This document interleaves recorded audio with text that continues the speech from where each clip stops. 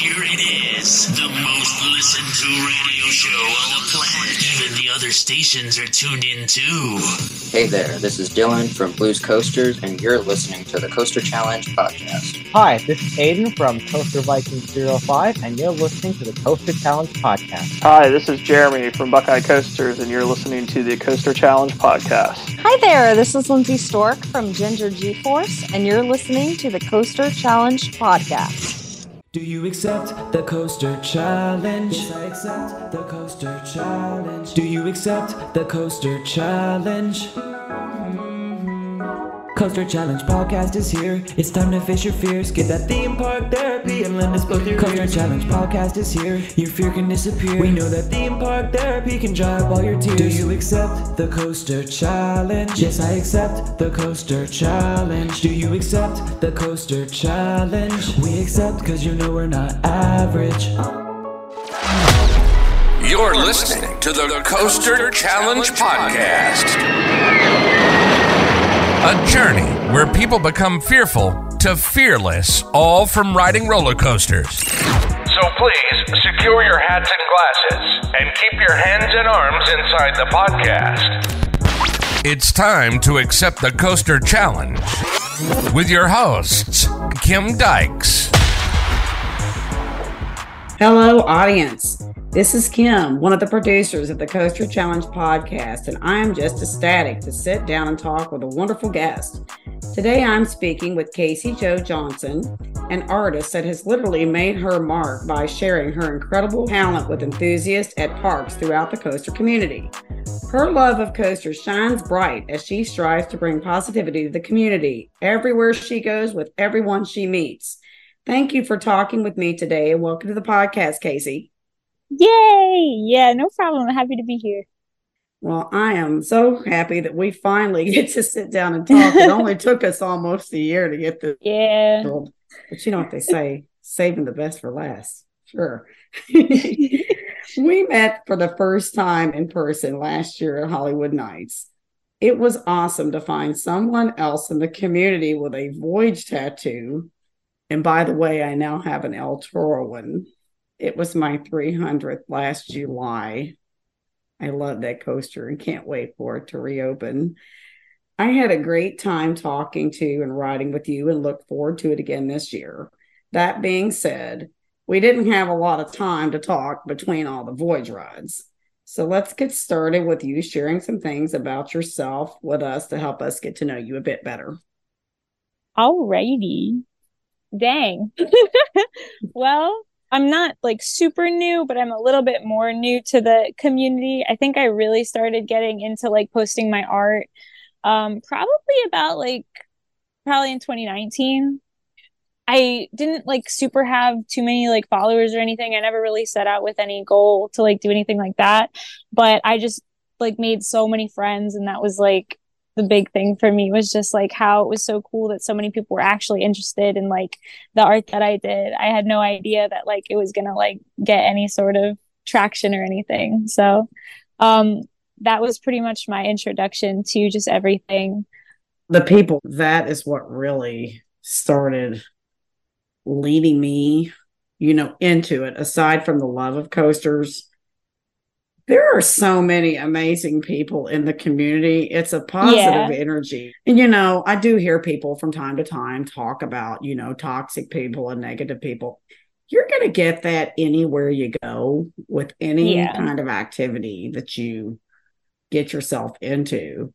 The way I see it is, you're going to get what you find. You're going to get what you're looking for and what you focus on. There's a whole lot more good in this community. Than there is bad.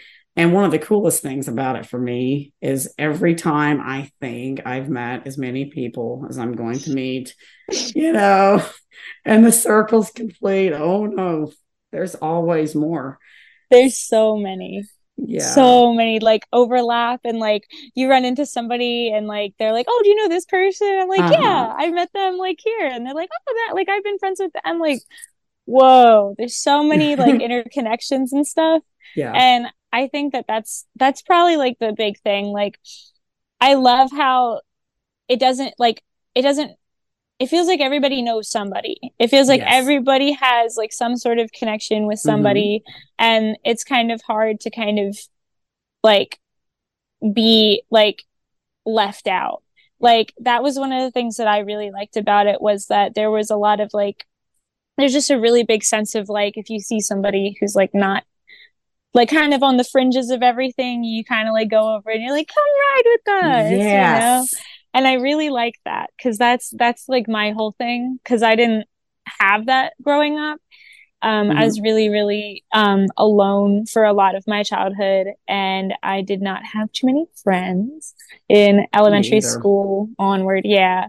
So it was always just kind of like like I always kind of was that person on the fringe, like out there and just not really like socializing or really interacting with everybody. So to kind of see like how easy it is to just kind of rope everyone in and like kind of be like, no, like, come. Like I love that. And it's so nice to just kind of be like, oh, like there's a seat next to me, like you can sit here.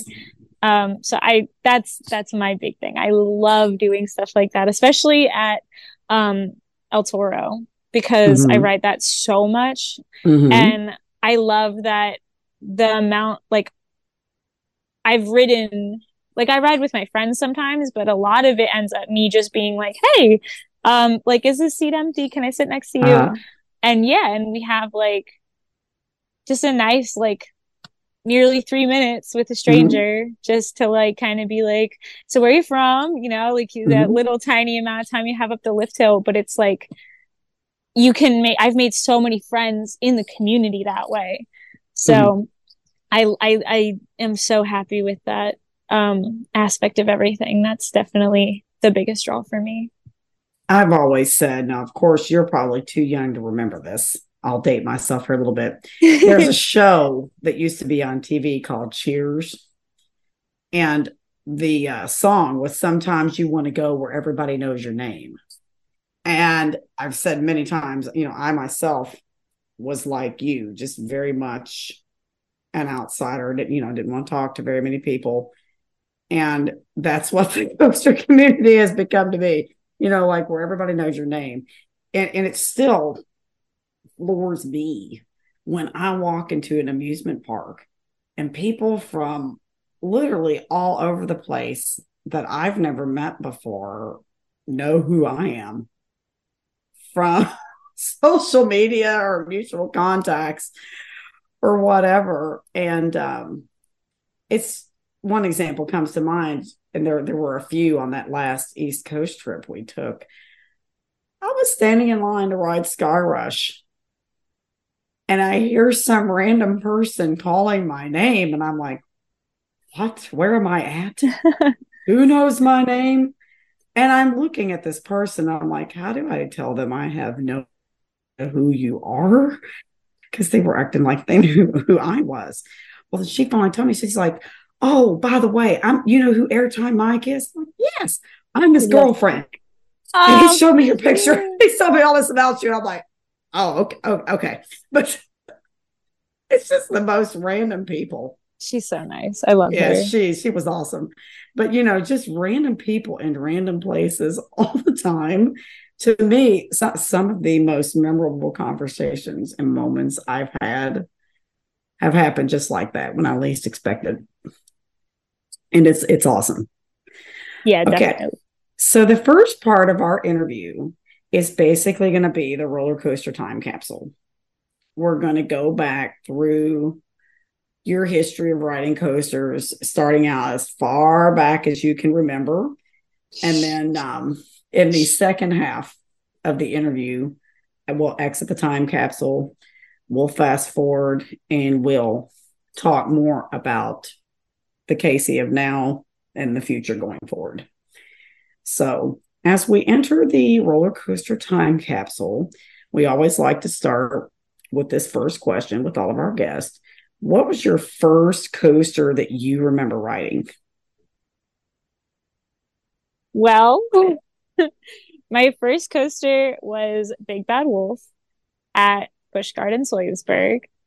I was 8 years old and I was terrified. Oh my gosh. It was like my dad, like, I don't know why they didn't decide to put me on like something, I don't know, like even like Apollo's Chariot, I feel like would have Uh-huh. been the better move. No, they put me on Big Bad Wolf and I cried and cried and I didn't, my little baby brain, I didn't know I Uh-huh. was supposed to swing. So I'm like, my hands are like on the sides of the tree. Like I'm like holding it, like like I'm like putting my, like pinning my feet again, trying to get it to stop. Mm-hmm. I'm like, stop swinging because I'm terrified. So that was my first coaster. Definitely. I was 8 years old and I was terrified. So Now, Big Bad Wolf is not one that I got to ride. Tell me more about it. oh, okay. So it was the Aero suspended coaster that used to be at Busch Gardens. They took it out in 2009. Okay. And it was like widely regarded, like I know this now, but like Mm-hmm. it was like widely regarded by like enthusiasts as like one of the more intense roller coasters like in the United Oh States, my goodness. because the swing and like the over the Rhine drop, the way it Mm-hmm. would like swing up and like you would be like pretty much as close to upside down as you could get. Like one of the things that Wow. terrified me again as a little baby is I'm like looking over to I'm like ah, you know, and I look over to my left, not down. I look to my left and I see the water. And I'm like, ah, I gotta get off.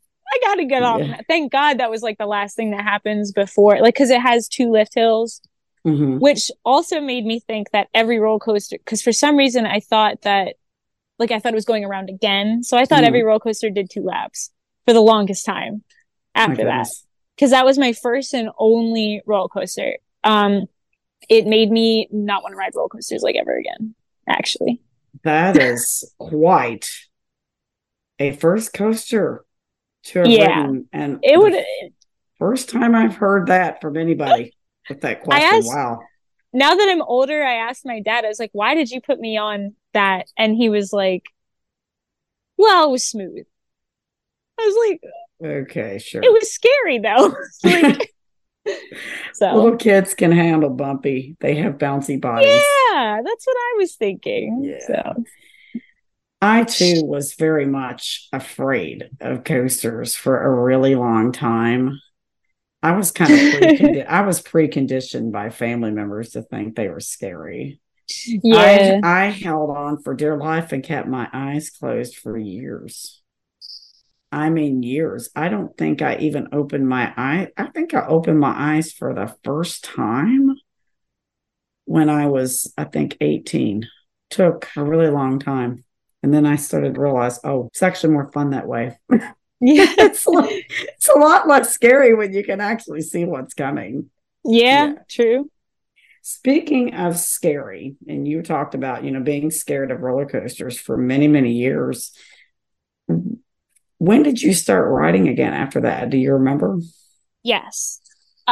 So the first time that I started riding again was when we went to Knoebels, and I was with like a youth group, and it was in Mhm. 2013. It was in not 2013. I was 13. So Okay. it was a couple years later. I was 13 instead. It was like 5 years later. Yes. And I was like, okay, like I'll try Phoenix. So Mhm. I did Phoenix and I loved it. I loved it. It was like, I don't know why. It was just a total flip. I was like, okay, like this is okay. And then like you get to like the finale where it has like Mhm. the little, the bunny Yeah. hops and just all that, like again, the airtime and the buzz bars, and it was just really good. And there's like a whole different vibe at Knoebels too. Like it's just like Oh, yes, the it's nostalgic vibe there is so yeah. awesome. But I do have to say, and I know this gets some kudos from some enthusiasts, and it gets big boos from the others.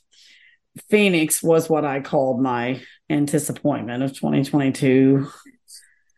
I I just think thought it was boring, underwhelming. Now, it was quite shocking when the airtime literally almost landed me in my son's lap. yeah. That was fun, but I don't know. I was just expecting more for me.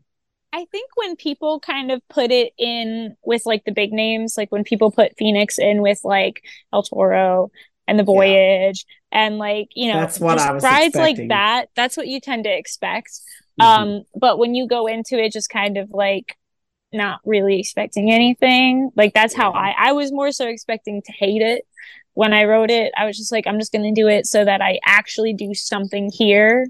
Mhm. That way, like when our group, like our youth group left, like it would be fine, and nobody could hold it over me that I didn't do anything. So I did that, and I did like it. Yeah.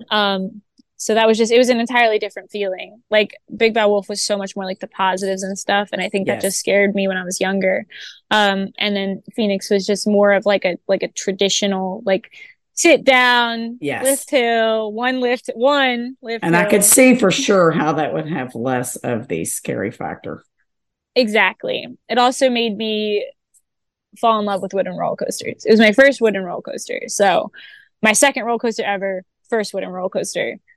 And I was now, like, I could see more that of being that. a great first wooden coaster. Yes. And I have to say, had I not experienced the other two before, and many others, before that, I think being younger, I would have been more blown away by it. Into it. Yeah, for sure. Now, we are still on the topic of scary things, which leads perfectly into our next question. Looking back on all the coasters you've ridden, what's the one that scared you the most? I mean, again, Big Bad Wolf was like the thing that terrified me. Wow. But once I like that was like, that like legitimately like fundamentally like made my head like terrified. I want to say after like that being like aside from like the initial first thing that was so scary, the first time I ever like really felt my heart in my chest was on the launch track of a King Ka. It was the first time I was like, oh. Yeah, I and can relate to that. It was so weird because I had ridden dragster before. So I was like, but something about, I think it was because when I rode King Ka for the first time, it was back when they couldn't run Zumanjaro at the same time. Okay. Because they can do that now. Yes. So we pulled out and just sat there. And that gave me time to like think about, because Zumanjaro was doing a cycle. You had time to contemplate life decisions. So I was like, uh-oh. Yeah. I was like, dang, like I can feel my heartbeat. Like that's weird. That hasn't happened. So probably that one. And what was so scary about it? Since you have experienced dragster before, what did you see as being especially different about King Ka? I think part of it too was also where I was in my life. Which we can get to for sure. But like, because like El Toro, because like that was my first visit to Great Adventure ever. And El Toro played an incredibly big role in my life. Which again, we can talk about later. Yeah. But I think it was just basically where I was in my life that was so different from dragster. I also, even though I was like into roller coasters, I was not an enthusiast. So I was still in the GP mindset that Six Flags is really dangerous. I was like, living on the edge. All the accidents happen at Six Flags. Like, you have no idea. I was literally like, I'm never going to a Six Flags park ever. Like, I was like weird. So I was like, I was still like a baby enthusiast. Like, I wasn't quite there, but I'd been to Cedar Point because that was like I traded out Christmas, my birthday, and graduation for a trip to, like, that was like the deal my parents made. So for that, I like skipped out on like prom and like all that stuff, but I got to go to Cedar Point. So that was awesome. But we just, because we came from like just my family, we kind of had to pick and choose. Like we had to pick and choose what we put money into just because it, doesn't grow on trees. So, yeah. And that's interesting. Is I felt that come to Jesus in the seat for the first time on Top Thrill Dragster. Yeah. And I was very overly confident I think, before I actually got in the seat of that ride for the first time. And that's when it all hit me. But what was nuts was when we rode King to Caw for the first time back in July. All that fear, I expected something to kick back in. There was nothing. Nothing. Yeah. Not a thing. I was able to put my hands up on the launch, the whole 9 yards. And one of the coolest moments, if not the coolest moment of my life, happened when we were on Zumandjaro. We got a dueling ride. King to Caw, and I was on the right outside edge. Oh, I love that. Yeah, I don't think I'll ever forget that. Yeah. I mean, we had I think we had 11 rides on Zumandjaro that day. Had a line, so we just kept rewriting. Yeah. But I mean, the chances of that happening on that one little trip were slim to none. And that's a moment I will definitely never, ever, ever, ever forget. Yeah. It was awesome. So looking back, I'm sure, and I might be off track here with thinking this, before that first coaster, I'm remembering, my first ride on my first coaster, I was feeling very excited. How were you feeling in the station while you were waiting to ride Big Bad Wolf? I was not feeling it. My mom took a picture of me outside the sign, like, because they used to have like the sign. Oh, I wish I had the photo. I think it's back at their house, but it is. I'm just like, like I'm like I don't want to do it. I do remember also looking up at Apollo's Chariot and being like, no way, it's way too high. So then I remember, but like with Big Bad Wolf, I was like genuinely like really scared. Like I made it pretty clear that I did not want to ride, but my parents were really insistent because they were like, like it was our first ever family vacation. It was our first ever family vacation.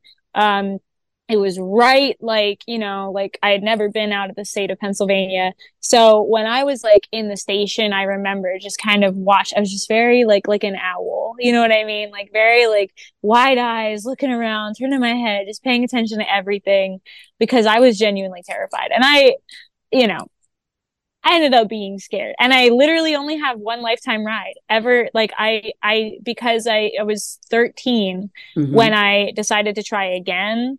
The ride had pretty much been taken out like the year prior, maybe a little. Yeah. Like it was just like, I never got a chance to ride it again. So my only memory is being terrified in the station. So how about King to Caw? With the previous experience of riding Top Thrill Dragster, how were you feeling going through the station of King to Caw for the first time? So that was the difference too. And like with King to Caw, I told my friend that I was at the park with, I was like, we need to get to King to Caw first. Because if I know anything about we don't want to shut down Dragster, we don't want it to shut down. Yeah. We don't want the line. It's not, super high capacity. So we gunned it. So we're like running. Like it's like, like when you're in middle school and they say that there's like tater tots for lunch and like everybody's running. Yes. To the tater tots run, bro. Like that was how we were. And so we got there and I was like, yeah, I'm feeling it. And then we sat down and I'm like, yeah.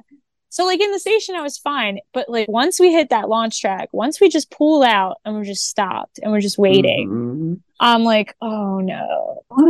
That's what happened to me on the road. Yeah. It's like a different feeling. Like it's like if you don't like get on or engage with like something and you're just sitting like on the track and you're waiting, it gives you just a little too much time and then you start second guessing.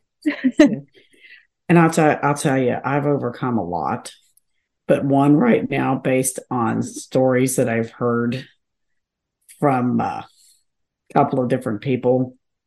I thought, I was completely over the fear threshold. There's really nothing else that I'm going to be afraid of because I'm pretty fearless for the most part with most things. I have not ridden X2 yet, and I can't say that I'm overly excited based on the things that I've heard. I don't know. I love X2 so much. That actually was my most, if I can get my sleeve up, Probably You not, got a but that's fine. tattoo. Oh, it's really hard to see, but I it's see kind of it. cut off. It's I see it. the original X logo. Oh, cool. Because I just thought that the original one looked pretty cool. I kind of Mhm. like the the futuristic for the 2000s look. So I Mhm. wanted to get that. I love X2. It's like probably my like fourth favorite roller coaster at this point. Well, that's encouraging. Yeah, so we do have two, I think, coordinating tattoos now, Voyage and El Toro. Yes. If you've got an X2 tattoo, that could be a good sign. Because I've Yes. heard about blackouts. I've heard about head banging to the point of crying. And Yes. Okay. So literally the only thing you need to worry about, because like everything else is pretty manageable if you like just ride defensively like a B&M invert. yeah. But like the last Raven turn, that is like that's the kicker. So that very final like dive down, that's the kicker. So I tried like when I went this past year, I tried like 4 different ways. I'm like, maybe I can like beat the forces. Maybe I can like hold my head forward. No, that'll smack your head back so hard it'll slap you in the next Tuesday. Like, don't do that. Also, don't keep your head pinned. What I learned that worked for me at least, Yeah. just really simple. Take one hand and literally just put it behind your head. The whole ride. No, just on that last Raven turn. Okay. Yeah, I just literally put my hand right here and like the cushion of like it's just like an immediate shock absorber, and I thought it was gonna hurt my hand, but it didn't. So that worked.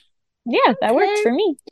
Well, I'm gonna put that one down in my notes. X2 survival. That's hand behind the head on the last turn, because that is actually something I will do. Something that they call it thrill seeking. Mm-hmm. Part of the thrill of the chase for me is figuring out how to ride a coaster so I can develop a love for it. Yes, because that's key. Yes, I agree. So many coasters, Voyage included. Mm. That lap bar comes down and it's crushing my thighs. It hurts. I don't like that. It's not fun.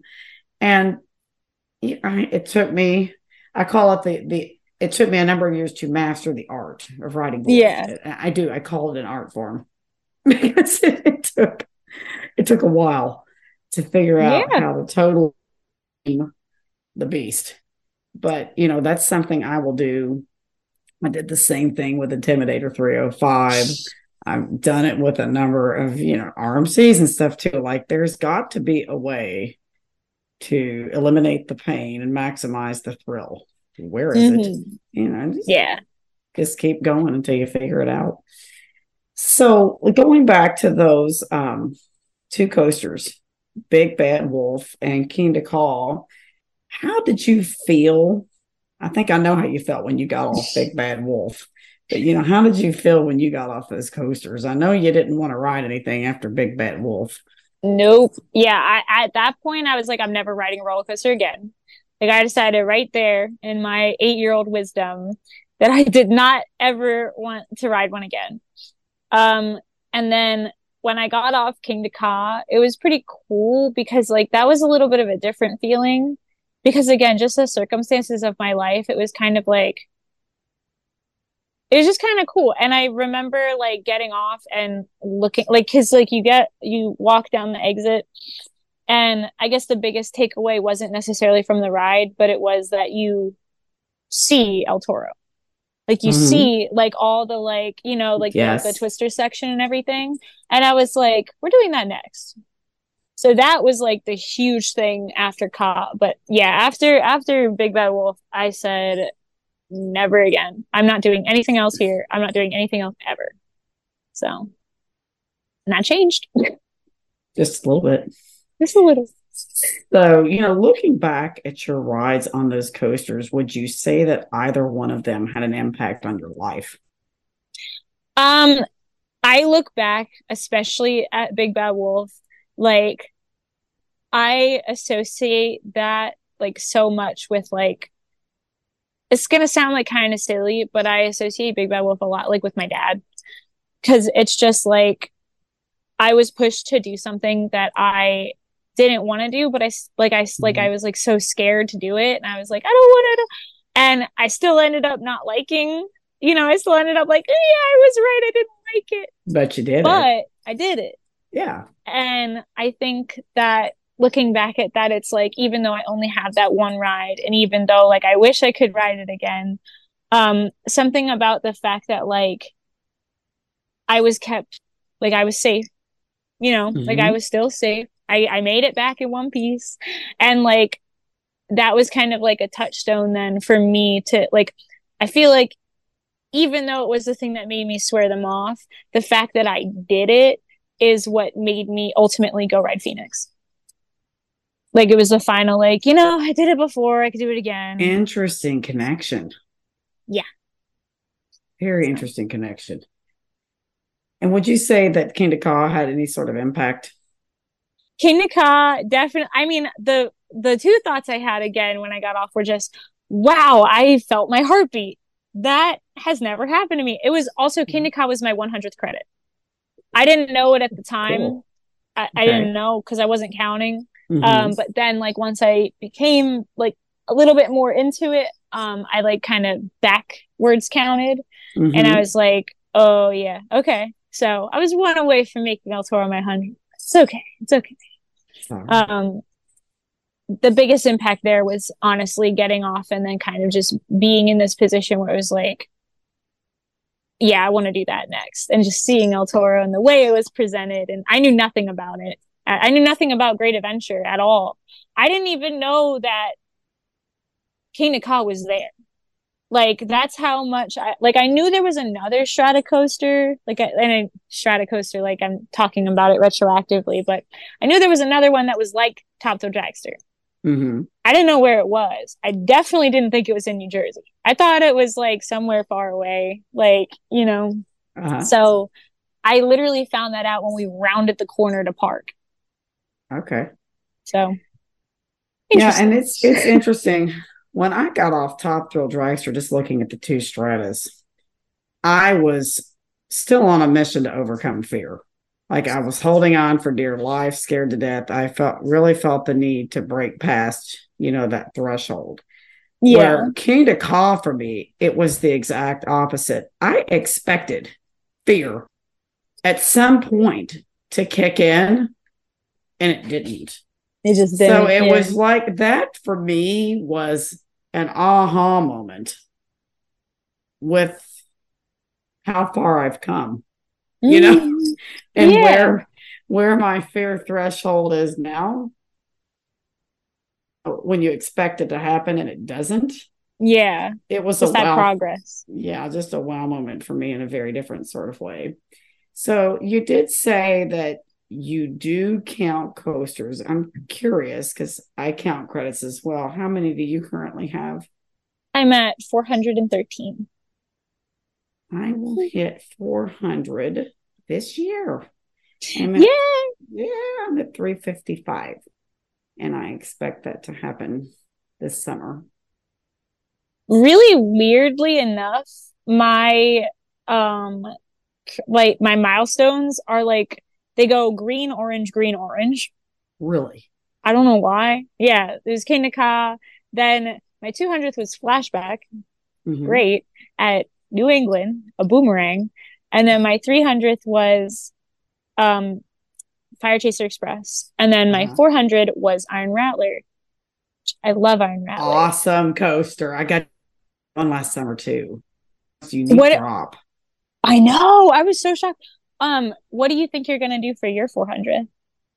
Well, I'll tell you.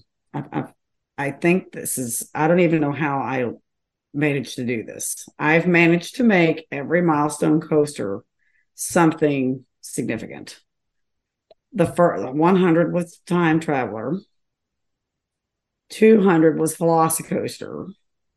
It's a good ride. 300, Jay and I had to argue this one out because he's 3 credits behind me.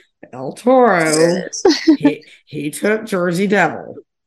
Now, with that being said, we've had to. I told him, I said, as much as I've done for you, This time I'm not giving Not this one up. sacrifice. I'm taking El Toro. But with 400 approaching, it's his turn, to get the more significant coaster. But the way I've got my trips planned this year, even with plenty of margin for error and things to be closed down, it appears to be inevitable that we are going to be able to make 400 Leviathan for him and Behemoth for me. It's a good ride. How in the world are we going to be able to actually make more bucket list coasters? A milestone. But I've sat down, I've juggled all the numbers, what the trips we're going to take. There's a ton of room. Of wiggle room. Wiggle room. So I think unless something just catastrophic happens. I hope not. I hope not. That that'll be it. Both of them are great choices, genuinely. Canada's Wonderland has a fantastic top 3.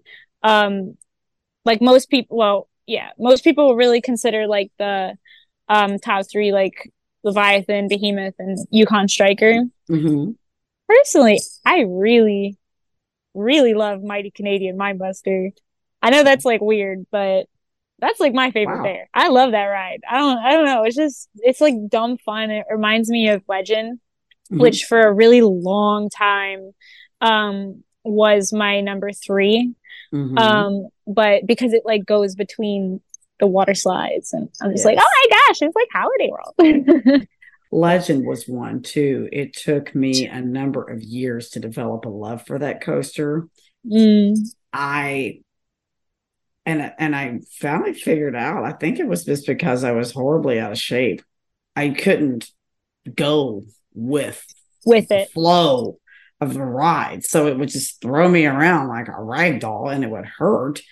Now I remember a few years ago, I rode in the back one time and I said, never again. Now the back is like the only place I want to ride. It's back last year and I'm like, okay, I'm going to try the back row again. I think I'm ready for this. It was awesome. And I wanted to do it as many times as I could. I loved it. So you said you are currently at 413? 13. Yeah, okay, 413 credits. Looking back on all of those coaster rides, one of my favorite things I like to talk about are these random, unexpected things that happen.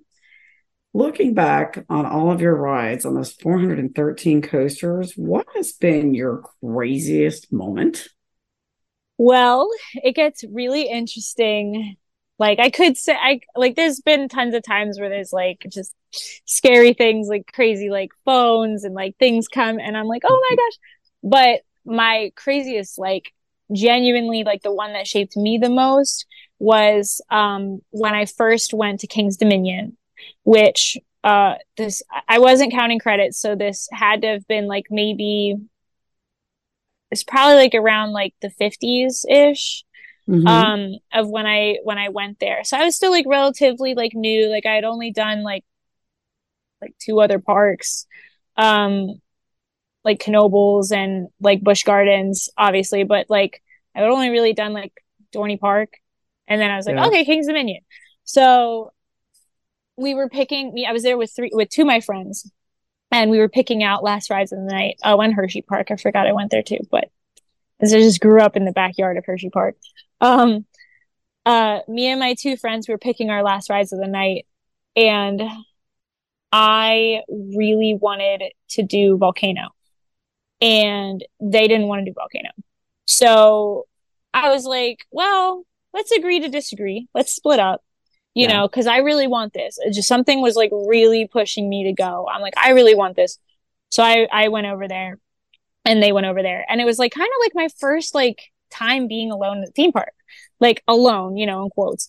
I was like, oh wow, like I'm a big kid, you know what I mean? I was 2013, so I was still relatively young. I was like 16, 15, and I was like, all right, like okay, so I'm like feeling cool.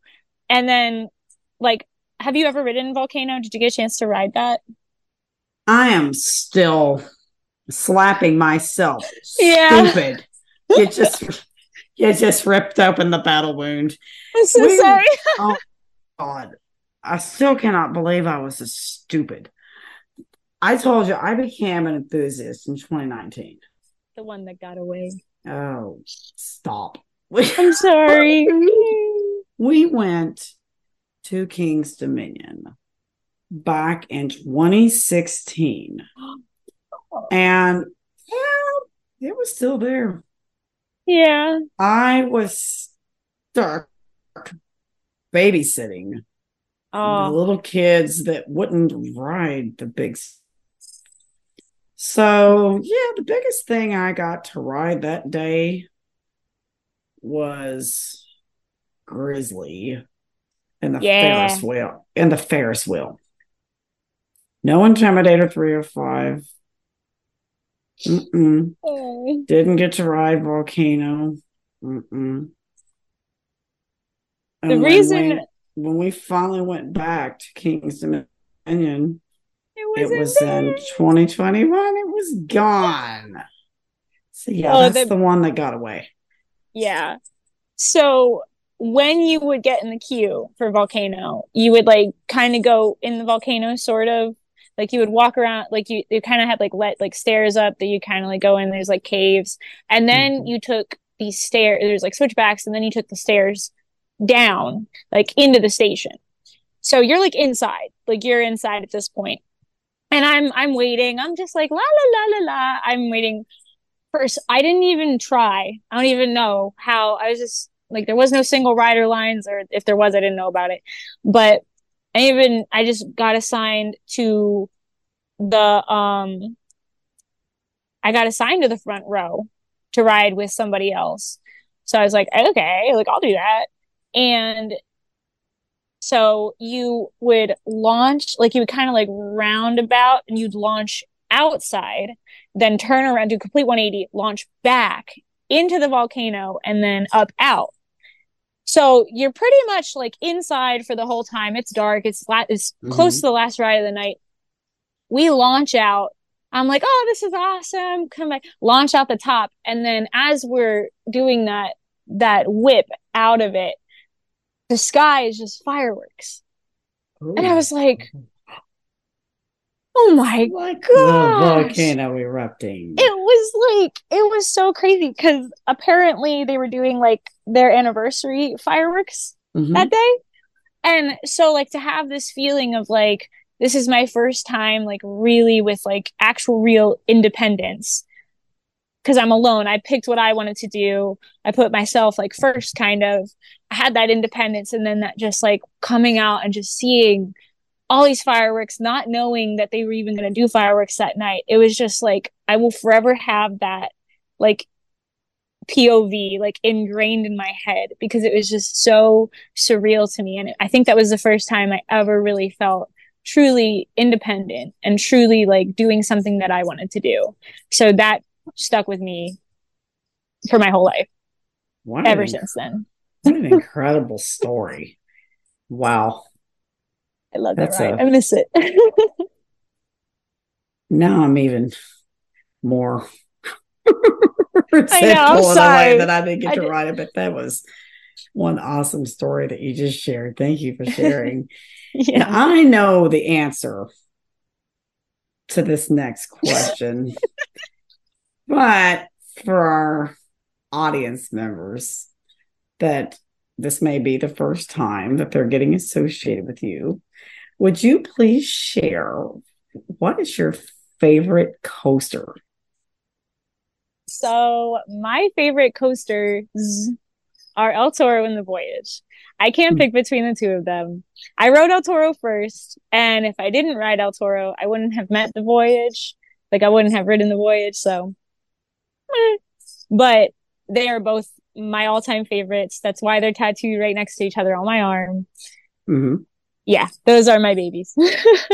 And I remember you telling me that, at Hollywood Nights, and I think you had the necklace and some different stuff. Now, yeah, I actually have two. I don't know if you can see Charms as an anchor. Yes. per Yeah. voyage. And on my other necklace, because I wound up getting 6 charms for 6 different coasters, I couldn't pick just one. I decided to start Yeah. doing it. I got it's like a person riding the back of the bull Yeah. for El Toro. But Yeah. I have to say, I'm very excited to see the difference in how El Toro runs once they do all the work that we're doing. And speaking of El Toro, our other executive producer, he grew up in New Jersey. He is huge, intimate, diehard fan. Yeah. And his white whale is El Toro. Oh my God. He's never gotten to ride it. Keeps missing it. He had this trip scheduled to go back to Six Flags Great Adventure, finally get to ride El Toro. And literally the week before he went to Great Adventure, it shut down. Yeah. Again. It's like, no. I know. Said, so sad. It's going to happen. Yes. But I will say, without giving too much away, I will say, keep an eye on Great Adventure because we got some awesome things coming. Not that I work there or anything.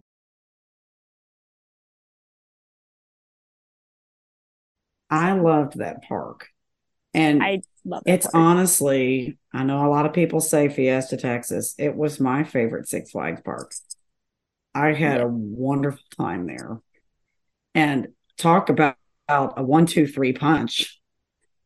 Yeah. El Toro, Jersey Devil, King to Caw. I mean, I can just be happy doing that. Oh yeah, there are times. Or there are just times pick I go one. out. Yeah, exactly. There are times I go out to the park because I don't live in Jersey. I live in Pennsylvania, so it's still a little bit of a drive. It's like an hour and 15, but I'll go out, and there are times I get one ride on El Toro. That's it, and I'm fine. That's okay. I don't mind. It's one heck of a ride. Yes. Yeah. That did slow me down. They had it on 2 trains for a while. And then, I think we got, it was either 11 or 12 rides on El Toro the day that we rode it. But it was when it cut back to 1 train that slowed us down. But that was the day we had that trip split up. And the first night, now we're going to focus on El Toro. And then we went back for the last portion of the last day we went. Okay, now it's time to see, Jersey Devil. Let's, after we had gotten all the other credits in the park. But El Toro, I didn't care when they cut it back to 1 train. I didn't mind to wait. It's one of those, it's worth the wait. Literally 100%. The longest, there was one time, and it's actually funny because I met a person that I still keep in contact with. He's a nice man. His name's Andre. He's really sweet. And just I went to Great Adventure one time, and it was really early in the season, so Kyle wasn't running. It was back when they were opening really early in the year. Yeah. 2017, 2018, 2019-ish, but mainly 2018. Got there, the sole purpose of riding El Toro, and it was pretty much closed, but I don't know. I was like, well, I don't have anything better to do today. I don't feel like walking over to Nitro, and King Ka isn't open. So I just sat at the ride at the bench. They used to have the benches that were at Jersey Devil. They used to be by El Toro. And I just sat there and I just drew. I was like, hey, can I get receipt paper and pen? And I just drew. And the ride was closed the entire day. It randomly went up for one singular ride, at 5:30, 6 p.m. So I sat there for 8 hours. I just waited 8 or 9 hours just to ride it, because I'm like, I'll wait. And when I was waiting, they opened for one ride and then immediately closed it again. And I'm like, I don't care, it's worth it. Mission whatever. accomplished. And I made that friend too. So Hunter is really cool. I like him. But yeah. Now, I am curious. Do you have a favorite row or seat? So my favorite row and seat is the seat that I rode in for the first time, which is in the very, very second to last seat because That's my favorite row too. Yeah. El Toro's station makes you think, like, if you're like not used to it, you think that that's the last row, but you're not in the last row. On the left side. Yes, that's where I rode. That's my seat. It's a special seat. Yeah. I tried multiple sides, row 17. On the left. Left. That's the seat. I can't. The same favorite seat. That's crazy. I will say you should also try it in row 5. Everyone looks at me crazy when I say that. Right or left? For that one, it doesn't super matter. I like it on the left as well. But I have to remember row 5. I can't remember specifically if I rode row 5. I rode 5 front a couple times, very back, and I hit the middle. A few of the middle rows. But when I hit that next to last row, that's the special. Once I hit the left side, yeah, that was solid gold. Yes. Yeah.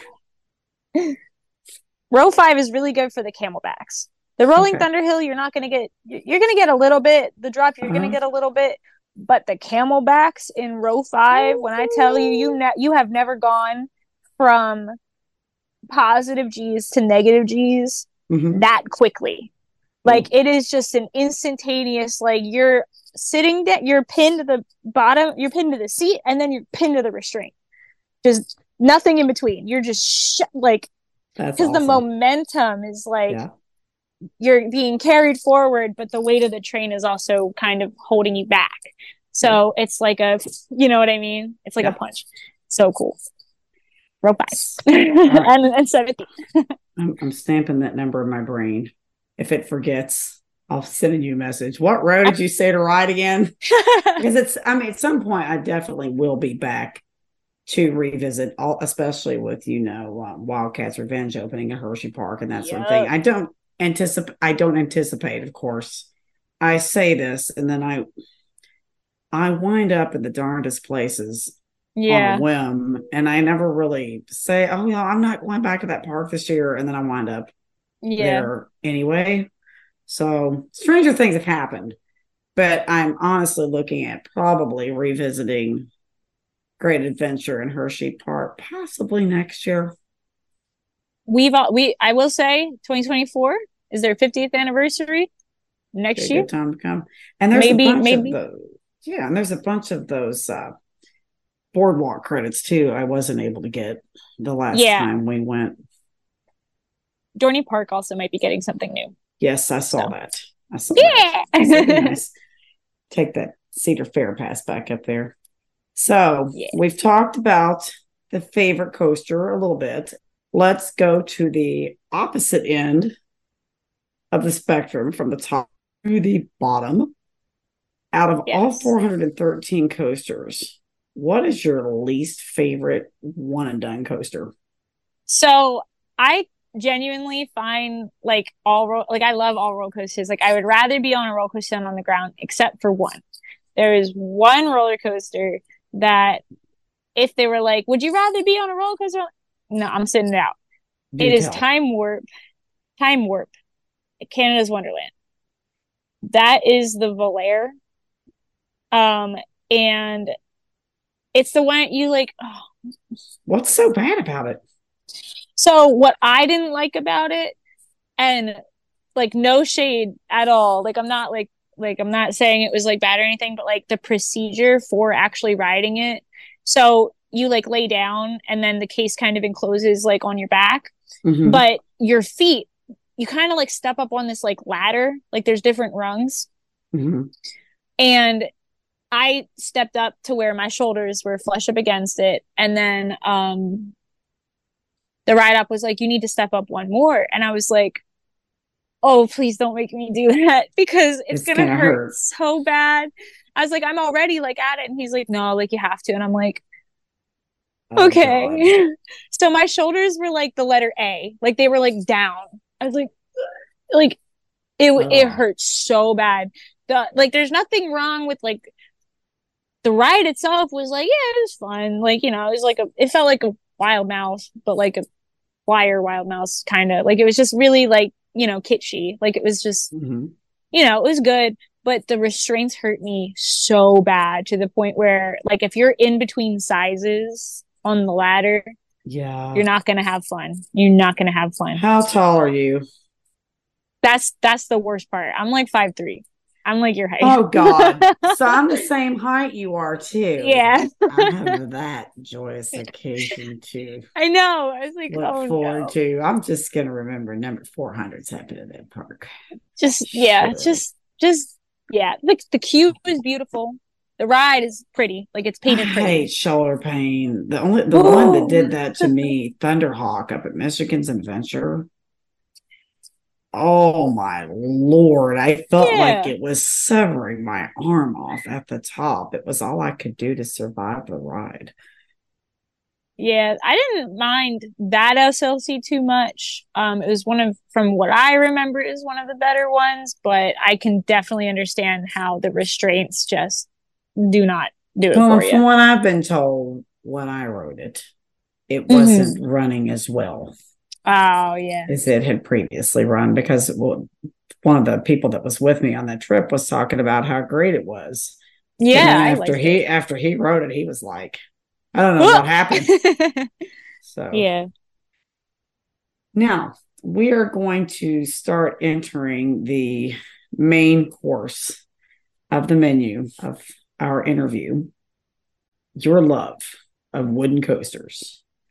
Particularly what you previously mentioned, El Toro and Voyage. Tell us about your love of those two coasters. What is it individually that you love about each coaster? And I'm curious if you've kept a ride count on each one as well. Yes. So, talking like purely like ride like aspect. I love that they are two totally different rides from each other. That's probably the big thing. I really love that El Toro is so like punchy, and like the airtime on it, obviously, like just all of that. And then I love how Voyage kind of is so like it also is very like aggressive, but it's so graceful. It just takes everything with like speed and agility. And then you have El Toro that's like, it's kind of like the heavy hitter. You know what I mean? Where it's like, it's not necessarily graceful, but it's like intense. I've told people on Voyage, I've literally said this. I mastered the art of riding with Voyage when I learned how to dance with Voyage. Exactly.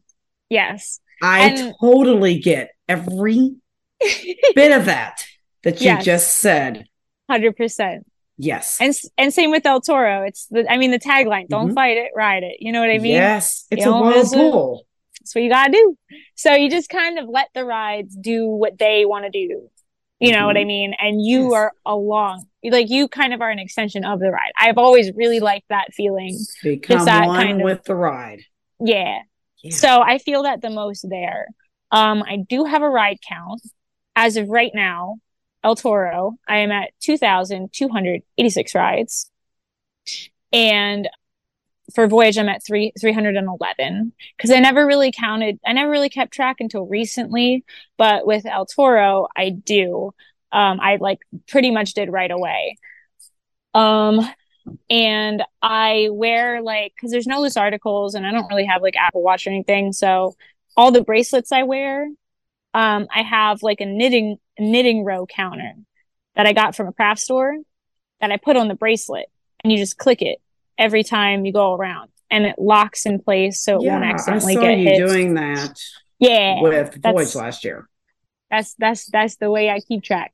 So, my first ride on El Toro ever was, I was gonna say, I have the on-ride photo right over there. I don't know if they're gonna see it, but it's right over there. and I rode for the first time in 2017. So that's 2,200 rides in, like 5-ish almost kind of years. Because it doesn't really count yet, because it hasn't been. But, and I probably would be at a lot more if the ride didn't like have like the closures. But like last season I got 402 rides before it closed. And then when I was really going like full on like crazy ham in July of 2018. I wonder if I had, or not July. In Yeah, I have my own ride photo. September of 2019.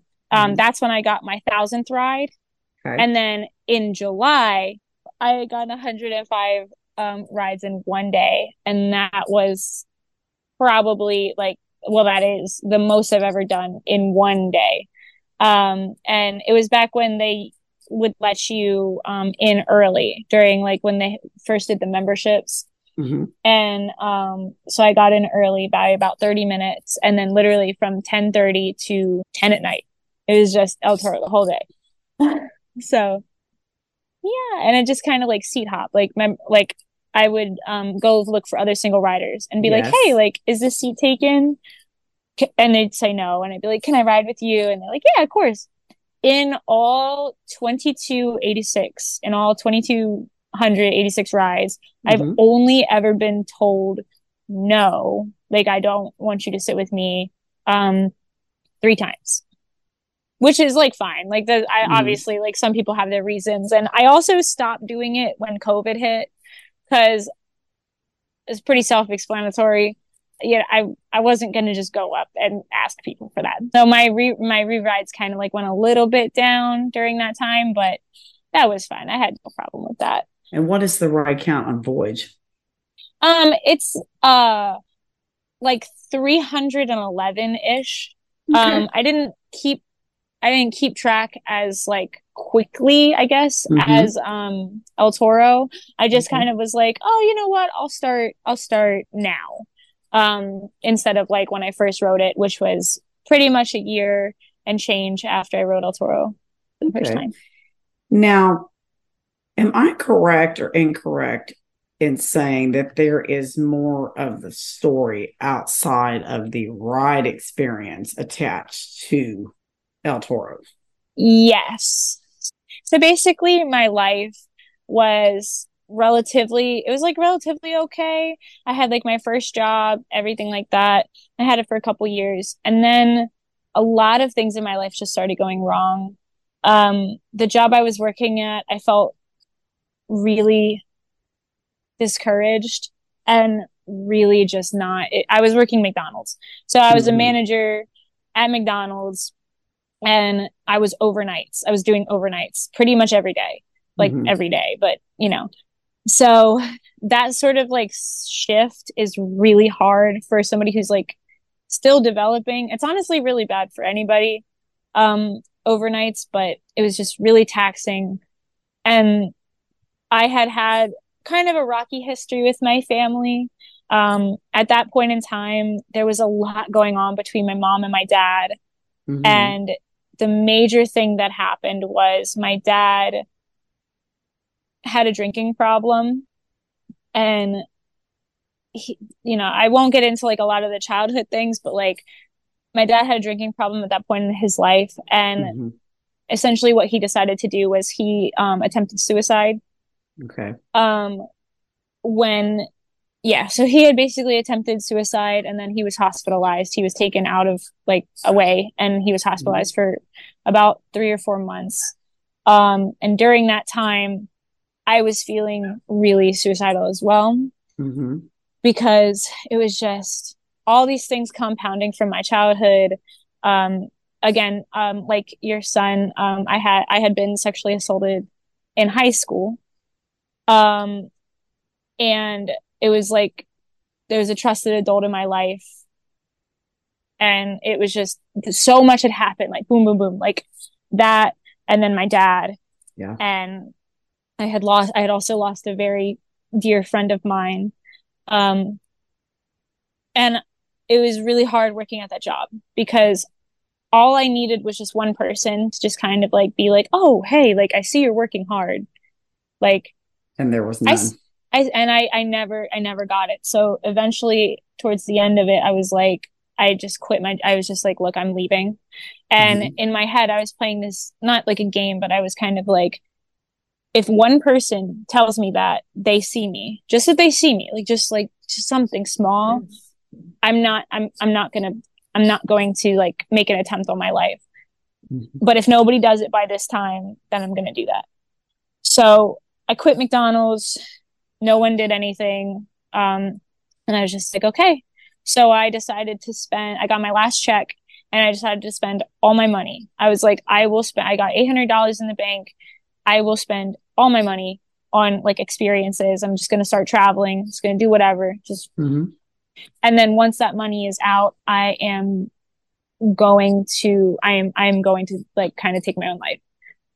So really just not good all around, very bad mentally.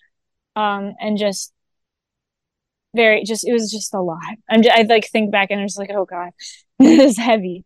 But so one of the things that me and my friends did, I was like, hey, like, let's go, like, let me buy your ticket. Like cause I didn't care. I just wanted to spend money. So I brought my friend to actually I was going to say, I told him, I'm like, let's go to King's Dominion. And he's like, no, we went there last year. Like, we should go somewhere new. And I was like, well, where are you thinking? And he's like, we should go to Six Flags. We should go to the one in New Jersey. And I'm like, for what? Like, I'm like, oh, whatever. But I didn't care because I was like, whatever. Like, we'll just go wherever. That's fine. So we went. I bought his ticket. We went. We set sail. And I remember getting there and, we did Ka. And I was like, oh, okay, that was cool. And then I remember seeing El Toro and I'm like, we're going to ride that next because I love Phoenix. I love wooden roller coasters. I want to know what that is. And I remember walking up to see the sign. I'm like, okay, all right, that's kind of cool. So I remember getting into the train. I remember going up the lift hill and I remember the first drop. And it just like something like we hit the first drop and then I just started like crying. Like it just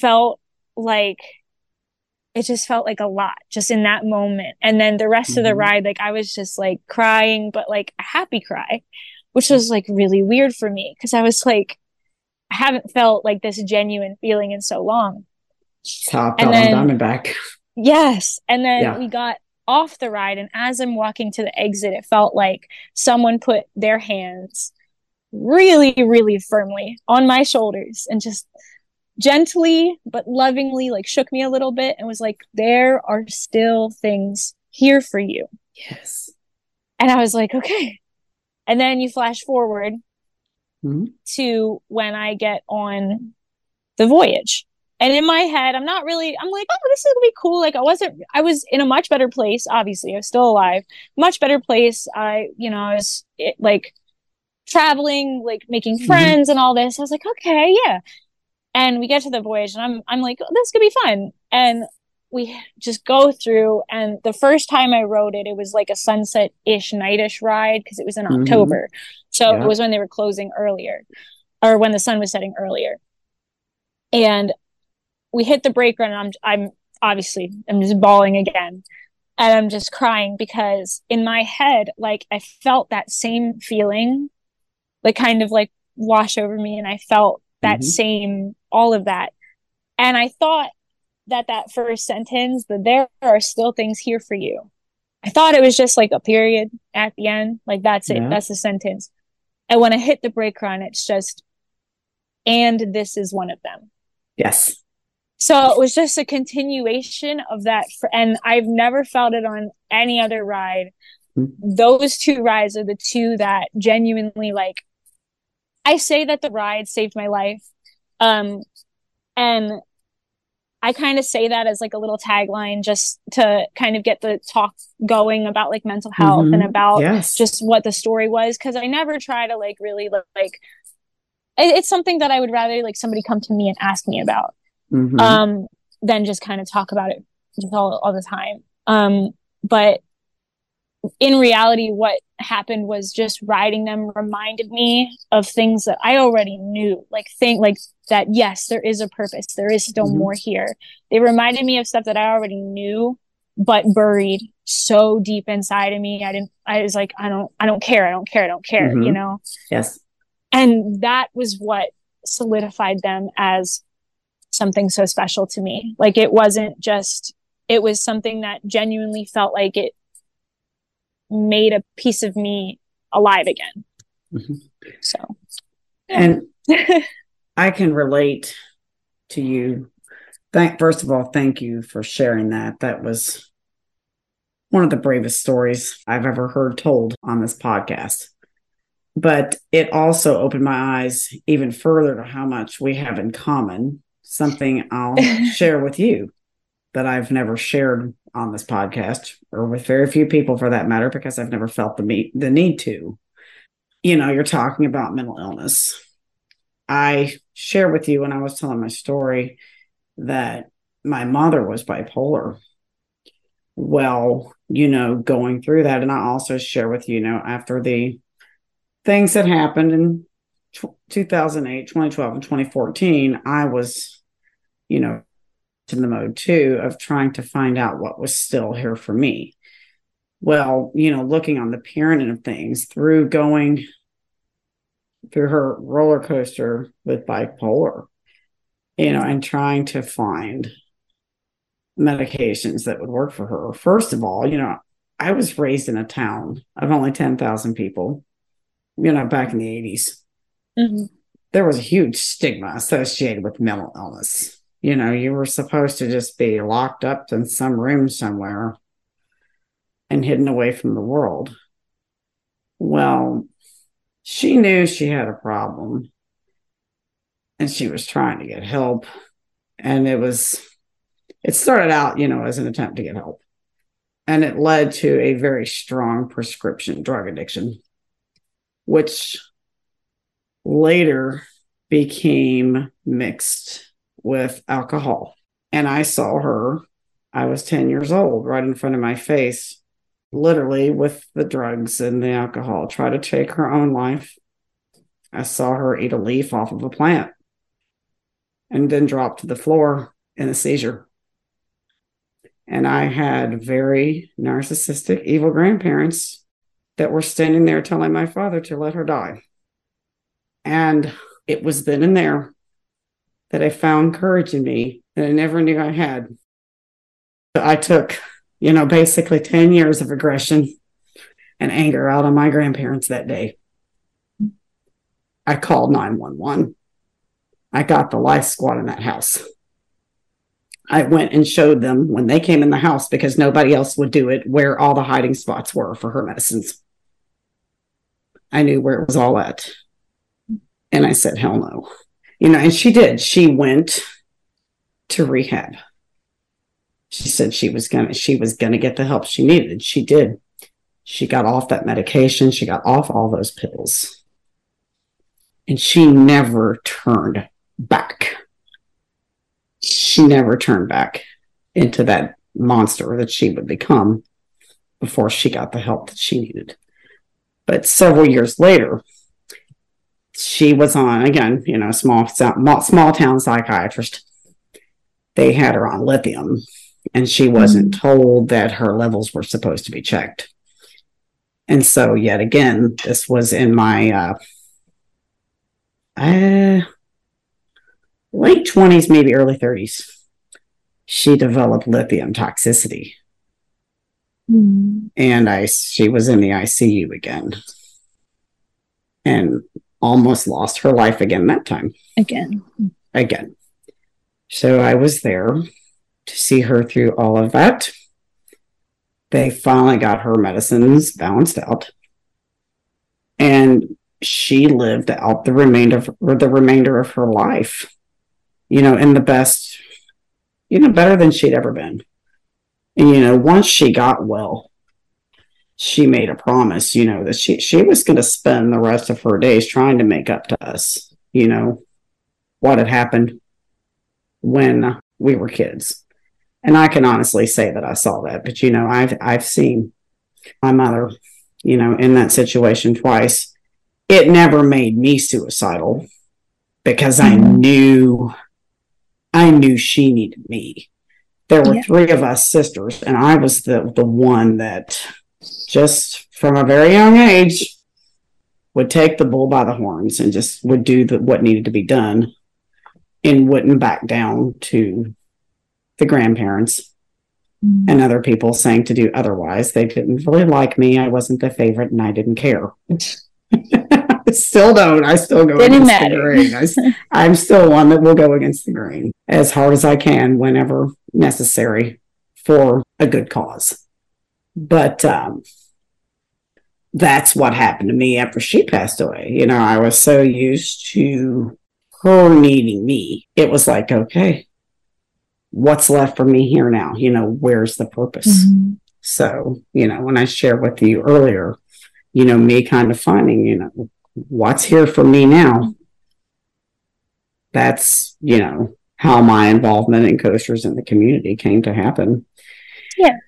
So, now, you are, in addition to a diehard enthusiast, which everyone in the community knows you as, I think even better well known for your artwork. I was first exposed to your artwork through our involvement with Coaster Kids. And I remember I would see your face pop up on social media. And I started seeing your artwork. Whoa, who is this person? And where does all of this talent come from? And then the more I've seen your posts, and you're like, oh, I just drew this up in 5 minutes. I've told people, I was like, she has more talent in the tip of her pinky than most people have in their entire body. I mean, it's just a gift that keeps on giving, and it's just brought joy and happiness to so many. Tell me more about your story as an artist. Let's talk about, what inspired you to get started with art in general. What did you start out with? And how did your art evolve into what it is today? So I guess I really started actually drawing in I want to say 3rd grade. It just kind of was something to kind of do, just at indoor recess and stuff like that. And then I was like, oh, I think I'm actually pretty, I think I can actually do something with this. So I started just drawing pretty much any chance that I really got. And it was kind of beneficial too, because I didn't have a ton of friends throughout, middle school and high school. So it was something that I could kind of do in my free time without needing to be around other, I could just do it whenever, wherever. I didn't have to have a team. It wasn't like playing a sport or something where you need a team or things like that. It was something I could do on my own. Yeah. So I just kind of I just really fell in love with it. I want to say I would do art classes in school all the time. And they always have oh, there's a bunch of different mediums, and here's acrylics, and here's that. And I do enjoy all of them, but in high school I was oh, I love colored pencil. I found out that I just really loved colored pencil when I did my first ever colored pencil piece. And it was a hyper realism thing, and it was just of this glass with marbles and stuff in it. I think it's way down on the bottom of my Instagram, but that was when I was really oh man, yeah, I love this. And then I was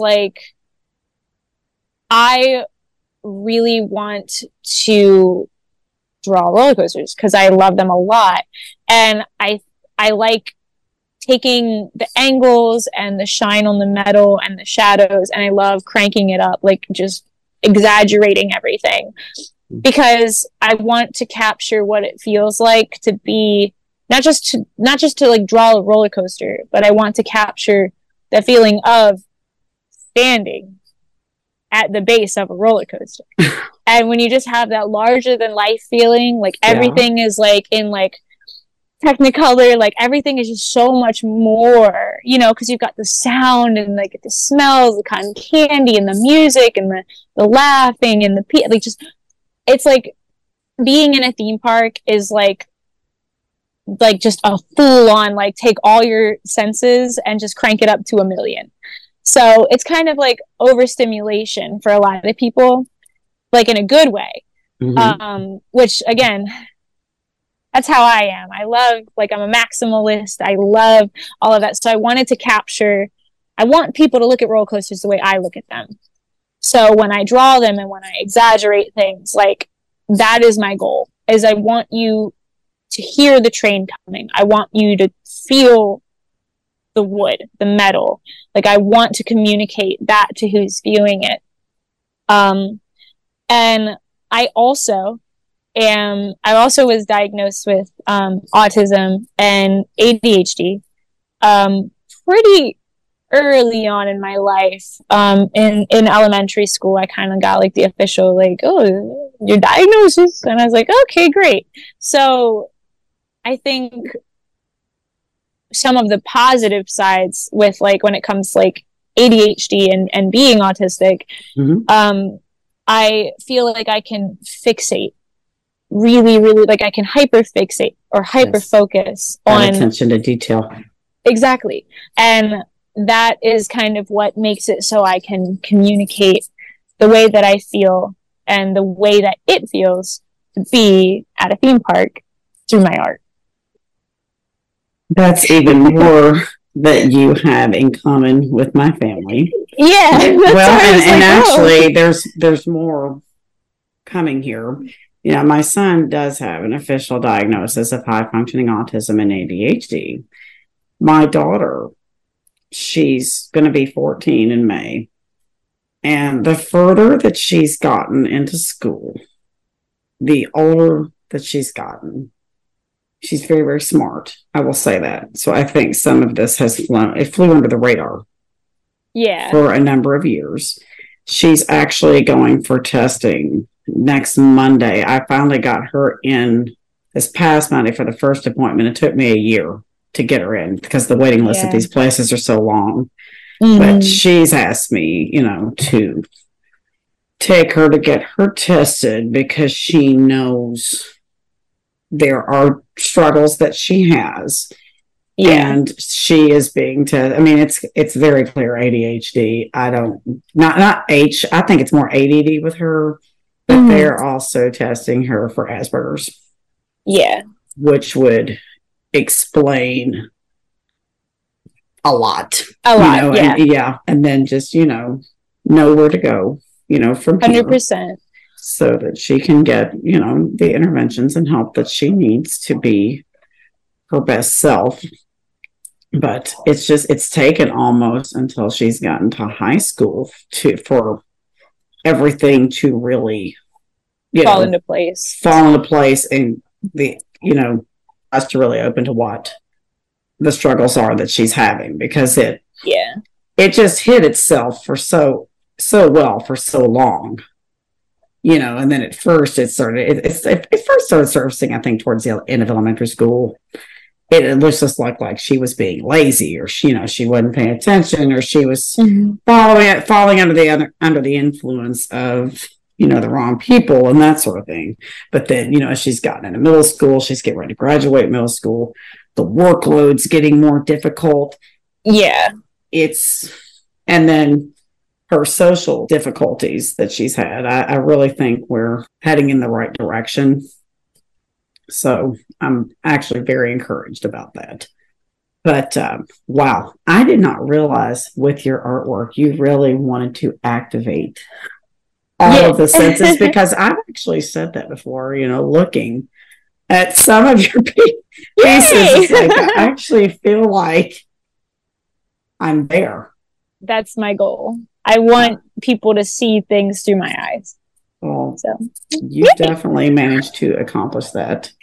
Yay! On one occasion. So outside of coaster art, are there other different types of art that you create as well? Yeah, I do a little bit of everything.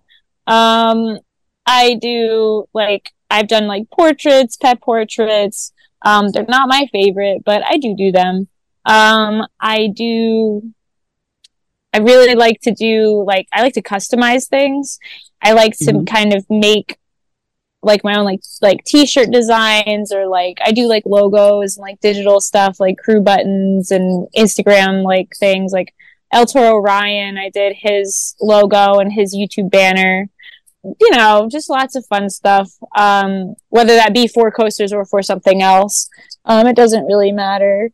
But I just really like to customize things. I've learned that about myself. I like doing my own designs on backpacks, and even my car. My car has 300 stickers on it. I view that all as art. But I don't think there's too much outside of that. I also do tattoos. Yes. I've done my own tattoos on myself. Some of them, but not everything, obviously. But I do some tattoos. Yeah, probably say that sums it all up. Cool. I've got jewelry. I've got a bunch of coaster stuff on my car too. I'd love to see I love spunky little coaster cars. They're just so Cool. Yeah. I know you mentioned to me that you make coaster bracelets as well. Yes, I do. I always, if you see me at a theme park, for anybody, it goes for anybody. If you see me at a theme park, I will be wearing Wonder Woman style cuffs. Not actually, but does tons of bracelets up and down my arms. And I try to make them for roller coasters. I make them say funny things too sometimes, and I just hand them out because it makes people so happy. I love going to the theme park, and I always kind of wait. I'm ooh, someone will compliment the bracelets. I'll be oh, these are so pretty. I'll be thanks. Do you want one? And they're what? And I'm yeah, would you like one? And they're okay. So I give them out and that's how I make friends. Well, I know I got super excited when you asked me, would you like me to send you some coaster bracelets? I'm like the kid waiting on Santa Claus. These are going to be the coolest things ever. I can't wait to see these. I'm excited. I'm going to probably send them out next week. I have I literally just bought more. I'm not even kidding. I just bought more beads in my bag, literally right here. I got these really cute Halloween ones. Oh, fun. For legend and stuff. So they got little pumpkin. Yeah. So Those cute. are awesome. Oh my goodness. And I got these leaves for Mystic Timbers. I don't know. Yeah. I just whatever. It's fun. I like them. And so, to me, the more unique, the better. The one of a kind stuff. People see ooh, can I get one of those? Maybe, but not just like it. Not just like it. Yeah, they're all different. That's the big thing too. I the prints that I sell and stuff, I take care of shipping and handling and everything. I don't go through Redbubble or anything. Not that that's that's totally cool too, because I get all my stickers from. I love Redbubble, but I personally want to send out handwritten thank you notes. That's really big for me. I want to be able to write thank you. I want to be able to be the one to package it. Sometimes I'll have quick cues or skip the lines or fast lane plus that I just have extra of, so I'll put them in too, or I'll put in magnets or just little things too, doing little things like that. Yeah, sign me up. I love that. That's my favorite thing because it makes it personal and it makes it an act of love.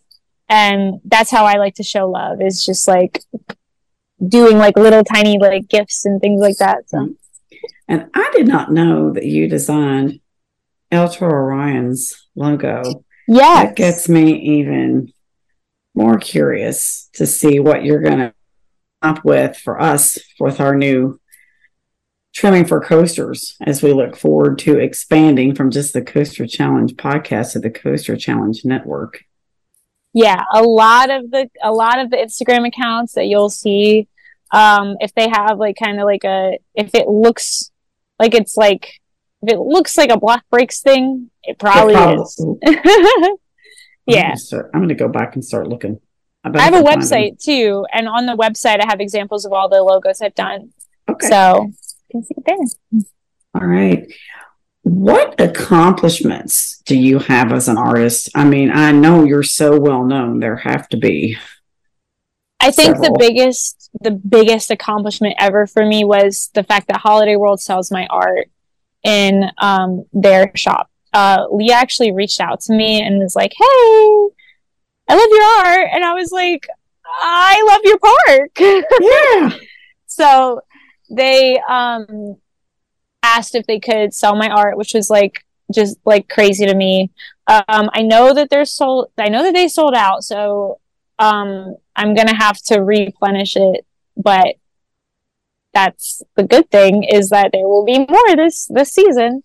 So I will have more of the Voyage and Thunderbird prints, and I'm gonna be working on 2 more that should be ready for maybe we'll be ready for the on season, maybe a little bit later into the summer.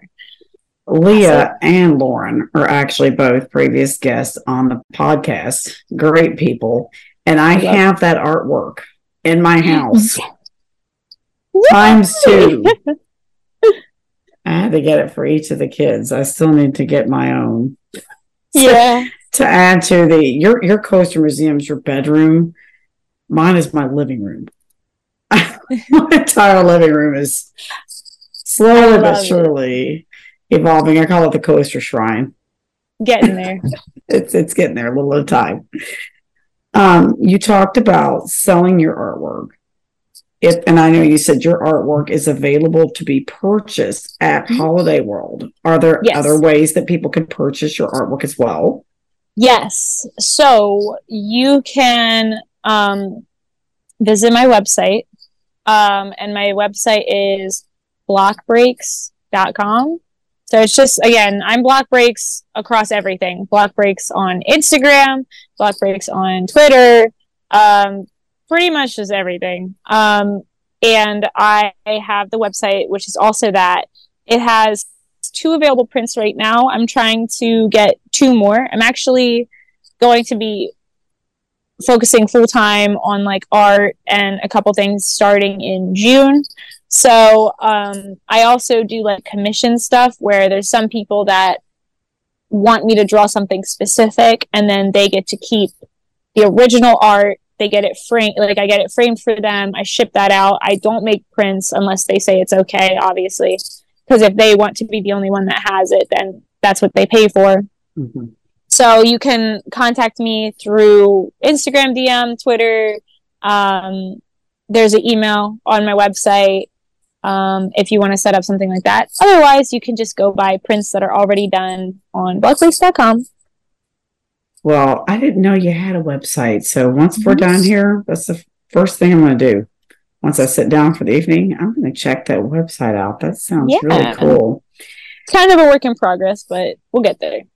I'll tell you, as I've, gotten into the community, become more affiliated with people on social media and that sort of thing, I see a lot of artists, particularly on Instagram and that sort of thing, that have pages, but very few have the level of success you've been able to attain. I see a lot of people with a lot of talent, that just may not have the means.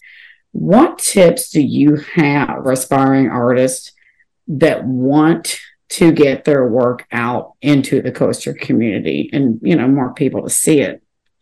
I know it sounds like, because listen, if somebody told me this back when I was first like kind of getting my feet wet in all of it, I would like roll my eyes. But it's honestly so true. Like I never thought I would be sitting here saying this, but literally just keep screaming. Just keep screaming out into the void. Like for the longest time, I felt like I was posting and I was tagging things, and I was like, oh my gosh, like just I feel like I'm yelling and yelling and yelling and nobody's listening. Like I felt like for the longest time, this is something that I have been trying for even before Coasters. Like I had been trying to get my art out there for years, like full on. I remember even way back into like middle school, I was trying and trying and trying, and it is a lot of work. And just that persistence. The best piece of advice that I can give you is, even when it feels like you're like, bro, this is never gonna work, like it's been years and no one's seen my stuff yet, like things like that, doesn't matter. Keep pushing, keep creating.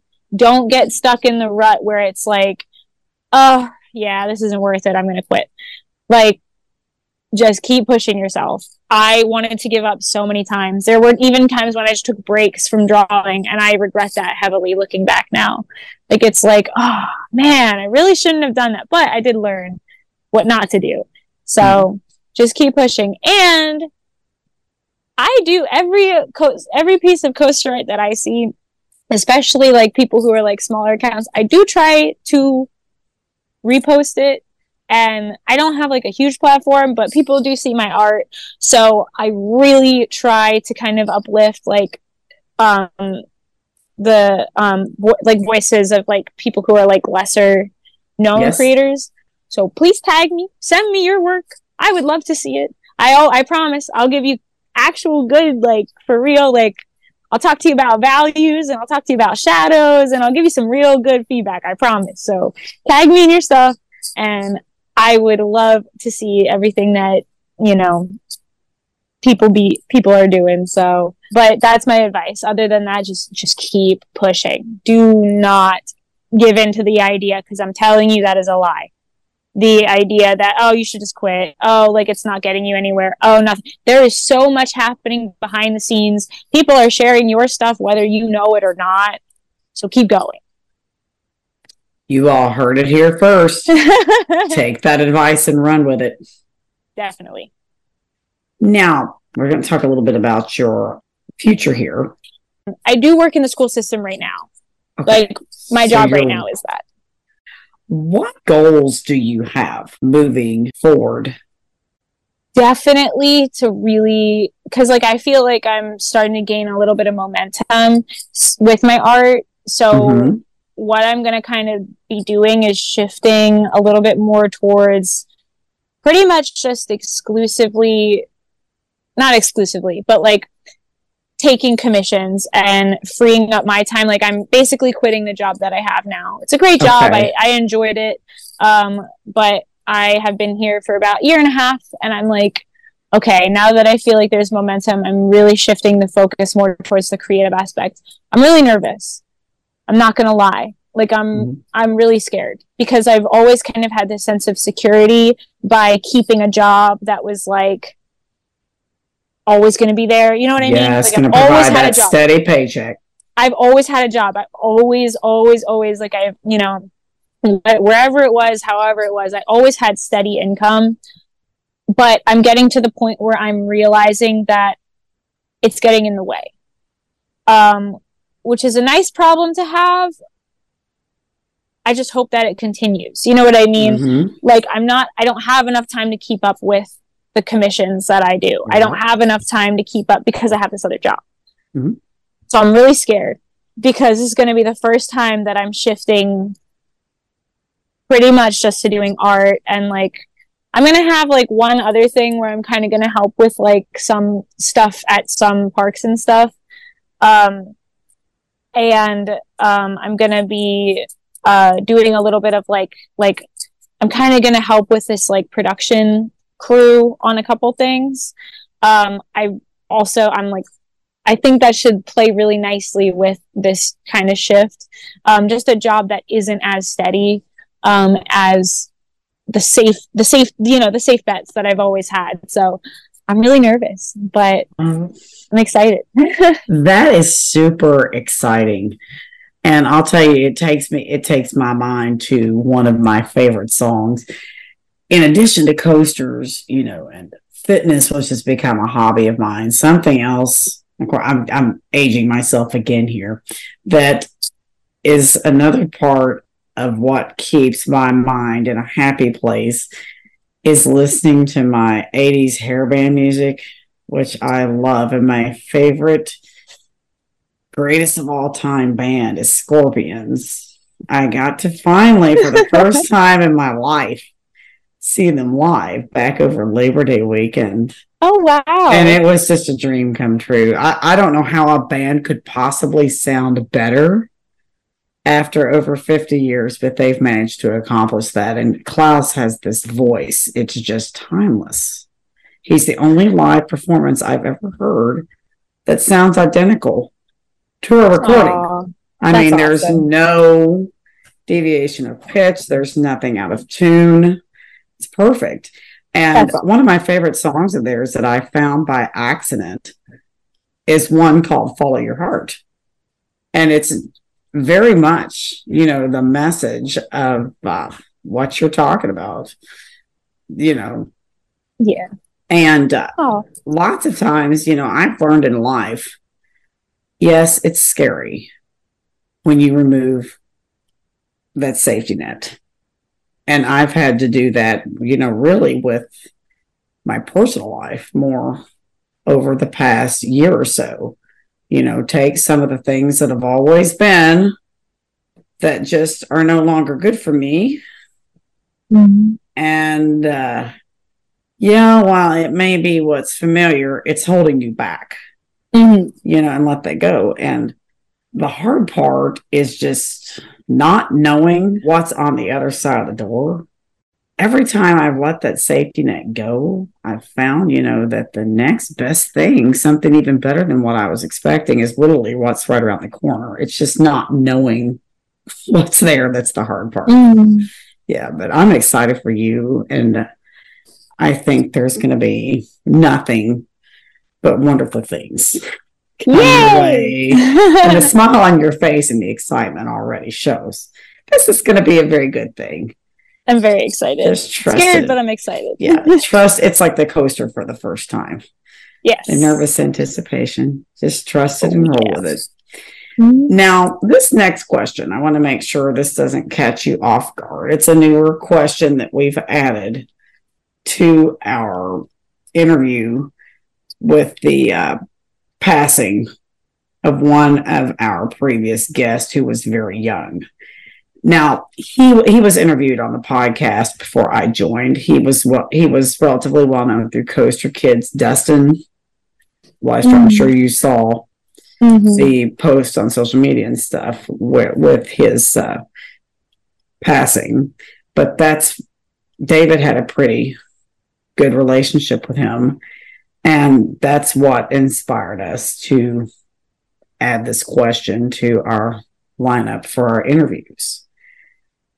Looking at your life, and the impact that you have, on family, friends, colleagues, and across the coaster community in general, how would you like to be remembered by the people that have come into contact with you throughout your life? So I think I would rather than like me myself be remembered, I hope that people remember more so what I like, the ideas that I held.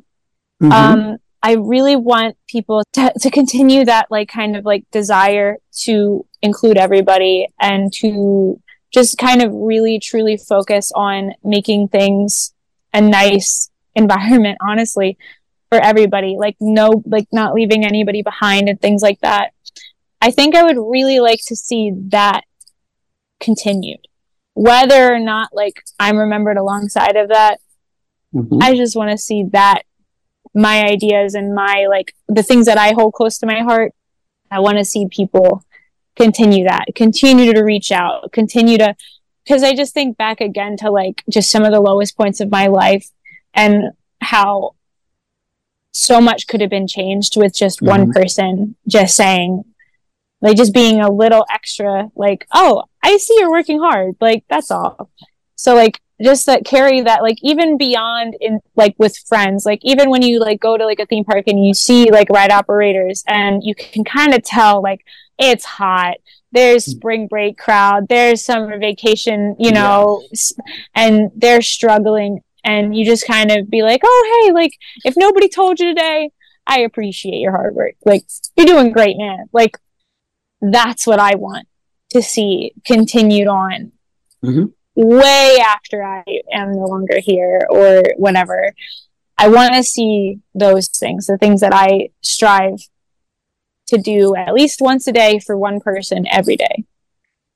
And so that's something that really stuck with me after really getting to talk to you for the first time.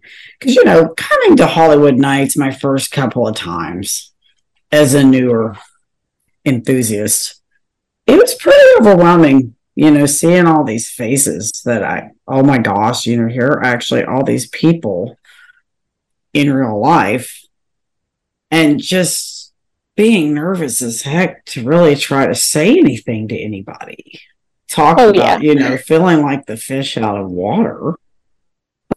These people are, nobody knows who I am. I'd really like to talk to this person, but I'm not sure if I can stop chewing on my foot long enough to speak, you know. And I'll be honest, you know, the more I relax and, you know, just I view, you know, like everybody's just another person like me. It's no more, no less. Everybody's a person. But some people will not take the time to interact. You know, they're kind of offstandish, snobbish. Okay, you know, I get that. I'll move on. I definitely don't want to be a thorn in anybody's side. But one of the things that really stood out to me about you is I felt like within just a couple of minutes, like I'd known you my whole life. You're very easy to talk to. And it's not just with me, with anyone that stops. You take the time to speak to them, make them feel included, make them feel welcome. And, you know, that right there is what it's all about. And I do the same thing. I'll see the more I've opened up and started talking to people, I'll see that right up. Or, you know, that person walking around, it's 95 degrees with the broom and the dustpan. Oh, yeah. Sweeping the park, cleaning the bathroom. I mean, just take a second to say something, because typically those words have a far bigger impact than the time that it takes to say them. Yeah. And none of it would be possible if we didn't have them, all of it, everybody, even the people who work in like concession and have nothing to do with the rides. Like we could not have a theme park if it wasn't for you guys. Yeah. So that's huge for me. So that makes me so happy you feel that you felt that way. That's what I try for. So. And when I've been received like that by people such as yourself, you know, because I told you I used to be very extremely introverted and shy. It's made it easier for me to talk to other people and slowly but surely overcome my fear of public speaking, which if you told me a few years ago that I would be able to do that, I would have said, you're out of your mind, never going to happen. And here I am. So stranger things have happened. Now, our next question is just going to be about advice in general. A lot of our listeners listen. You know, they're looking for inspiration, advice, or help in different areas of their life. My question for you, and this can be about, you know, theme parks, roller coasters, or life in general for our audience, anything you want to say that would help. What advice would you like to give to those that are listening? First of all, it's nice to be nice. That's the big thing. But in terms of like sincere, like genuine, honest to God life advice, the thing that I live by is that no matter what religion you believe in, no matter what mindset you're in, no matter anything like that, you are guaranteed this life once. You are guaranteed, you can say with certainty that this is the life that you are going to live currently.